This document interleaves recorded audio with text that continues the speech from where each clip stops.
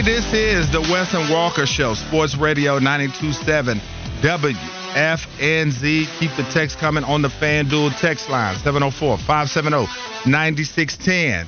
Hit us up on the socials. Hit that follow button to see all the shenanigans, behind the scenes, show previews, all that good stuff. WFNZ on Twitter and Instagram. At WestBryan_72. At HTB_Josh. And at Walker Mail. And most importantly, at Wes and Walker on Twitter and Instagram. We got a lot to get to. Let's get to it. It's time for the Campus Corner. All right, we've talked a good deal about the court storming in the Wake Forest-Duke matchup, but let's talk about the actual basketball game. The Deacs get the win 83-79. It had 14 ties, 14 lead changes, each team holding the advantage for more. I don't know what that says. I don't know how they wrote that way. But anyway, the two teams combined to shoot 56% from the field. Duke made 53% of their field goals from the floor, while Wake Forest connected on 60% of their field goals. Duke won the rebound battle, and the Demon Deacs have now won 2 consecutive home games against the Blue Devils for the first time since 2008-2009. It also marks the highest ranked victory for Wake Forest since their 113-101 overtime win over the number 7 Blue Devils on February 25th of 2020. Wake is 46-5 at home since the start of the 2021-2022 season. Wake Forest had 14 assists on 29 made baskets. Kyle Filipowski had 17 points.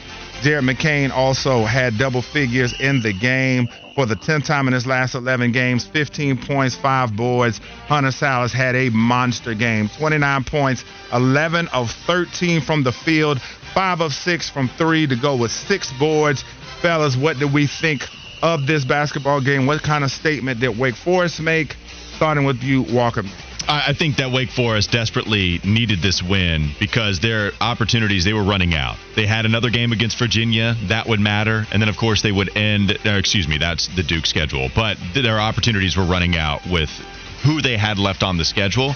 And the fact that Wake was able to take care of this one at home after losing to Virginia by the field goal that they did, by losing to North Carolina by 20 points the way they did earlier, this is the one they needed. And now I think this is what Joe Lunardi and bracketology needs to see before they have the Demon Deacons in the field of 68. So monster win clearly, and they came out, they were ready to go.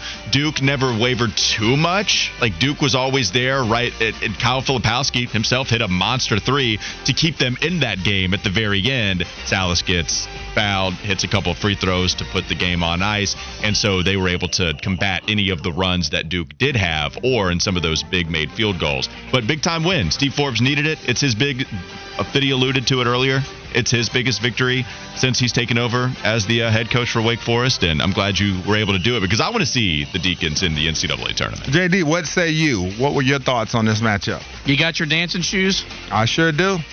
Welcome to the tournament, Steve Forbes, Wake Forest. Man, it was fun game, fun atmosphere. I love seeing Wake Forest good because I know how hard it can be to go into that building. Flounder got an education lesson when he learned about Tie-Dye Nation and what it means whenever that fan base is pumped up. It was the first sellout lesson. Was it 7 years? I think it was officially. So it was a great game, great atmosphere. Was glad to see Wake Forest rose to the occasion, and then they surpassed it. And I think this is going to be a team that's in a position to be a double bye in the ACC tournament. They've got as good a starting 5 as any team in the league. I would not rule out a run for them in Washington, D.C. in 3 weeks. Yeah, I was excited by the game, obviously. I never had a doubt, man. I just felt like at home, coming in with that 14-0 home record, I just feel like they play like the X-Men at home, man. I mean, the starting 5 is already talented. When they get at home, they're just comfortable and they play free. So we talked about Hunter Salas, and I think a conversation that can be had right here after that matchup and the way that he played, because over the last 5 games, he's averaging 23 points per game. 4th in the ACC in scoring. It was his 13th 20-point game of the season. And when you look at R.J. Davis and what he's done this year, coming down the stretch, the production as far as the totality is still there.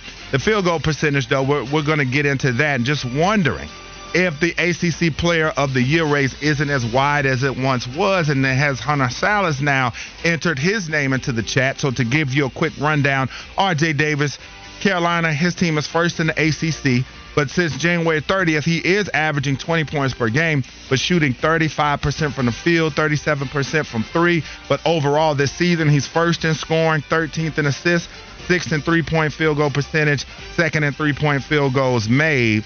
And he also had his highest scoring output of the season and tied for the second most in the ACC with the 36 he dropped against Wake and Hunter Sallis, a game in which Sallis had 18 points. But for Hunter Sallis, he's fourth in the ACC in scoring. As I said, 13 20-point games. And in ACC ranks, he's third in scoring, fourth in field goal percentage, tied for ninth in three-point field goals made, and second in minutes played. Did Hunter Sallis, in your mind, close the gap even a little bit in this ACC Player of the Year race? He absolutely closed the gap. I still think R.J. Davis is the driver with this award, but Hunter Sallis did everything he could to try to get in this conversation. The problem is there are going to be more marquee matchups, at least for UNC, because they have Duke at the end. We'll see what happens in the ACC tournament, but here's what Wake Forest has left. On the road against Notre Dame and Virginia Tech, we know how much they've struggled on the road this season. I expect them to beat the Fighting Irish. In Blacksburg, it's going to be a big-time game for them, especially with their struggles on the road. We'll see if they can get out of Blacksburg with a victory. Then it's Georgia Tech, and it's Clemson. Clemson is by far the best matchup they have left in the regular season. And so if Hunter Sallis continues to put somewhere close to these numbers, let's say averages 20 a game on still the same efficiency, I think if R.J. Davis gets back to what he was doing, then R.J. is going to come away with this award, especially if you have a big-time performance against the Duke Blue Devils in Cameron Indoor Stadium this go-around. It's going to be tough. But Hunter Sallis deserves to be mentioned because you're right. R.J. Davis has started to slip a little bit. The three-point shot is still, for the most part, pretty good. 37% is not terrible. It's not the 43 I think that it was for a while, but it's still fine enough. Guy just can't finish at the rim right now. Anything inside the three-point arc, he has struggled massively so for a while. It took him a long time to get his first field goal in that game over the weekend. And so, yeah, I do think that R.J. Davis is someone that it's not as wide open, but Hunter Sallis still has a ways to go if he's going to take this away. At least he's made up some ground. Biddy, what say you? He closed the gap to being second and finishing second. I think he did earn he's going to be a first-team All-ACC guy with R.J. Davis in the backcourt. Look, R.J.'s numbers, maybe offensively they've dipped, but his importance and his winning plays defensively haven't. He got a big strip steal on Saturday. He got a great wraparound assist to Armando Bacot on Saturday. All these plays fueled a win for Carolina at Virginia to snap their historic losing streak. And so there's no denying that Sallis is playing at a high level.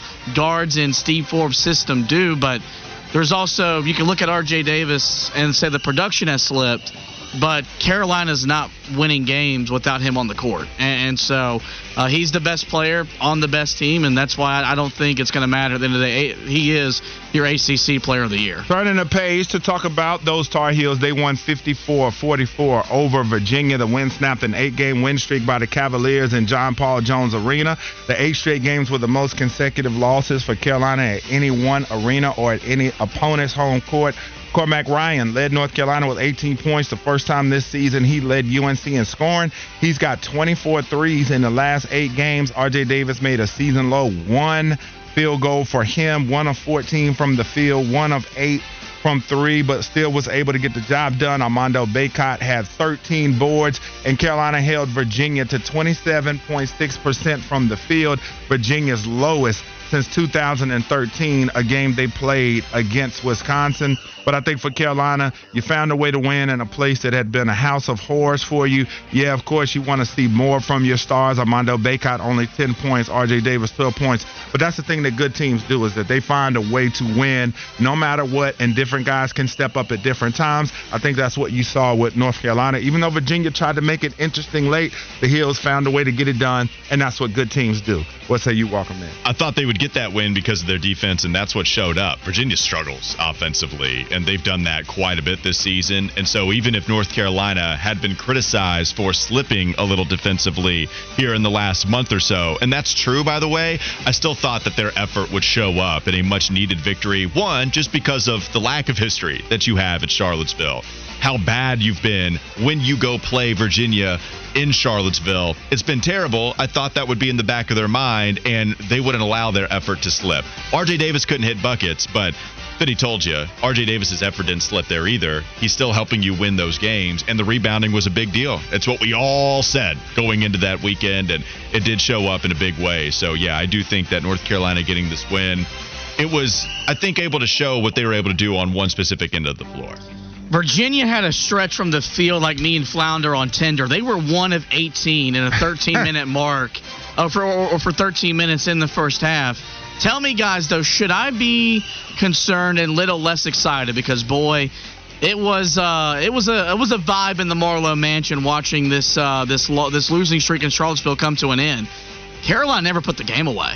I mean, it was 47-42 with 2:27 to go. And I was sitting there going, if we lose this game, it's going to hurt like a you-know-what.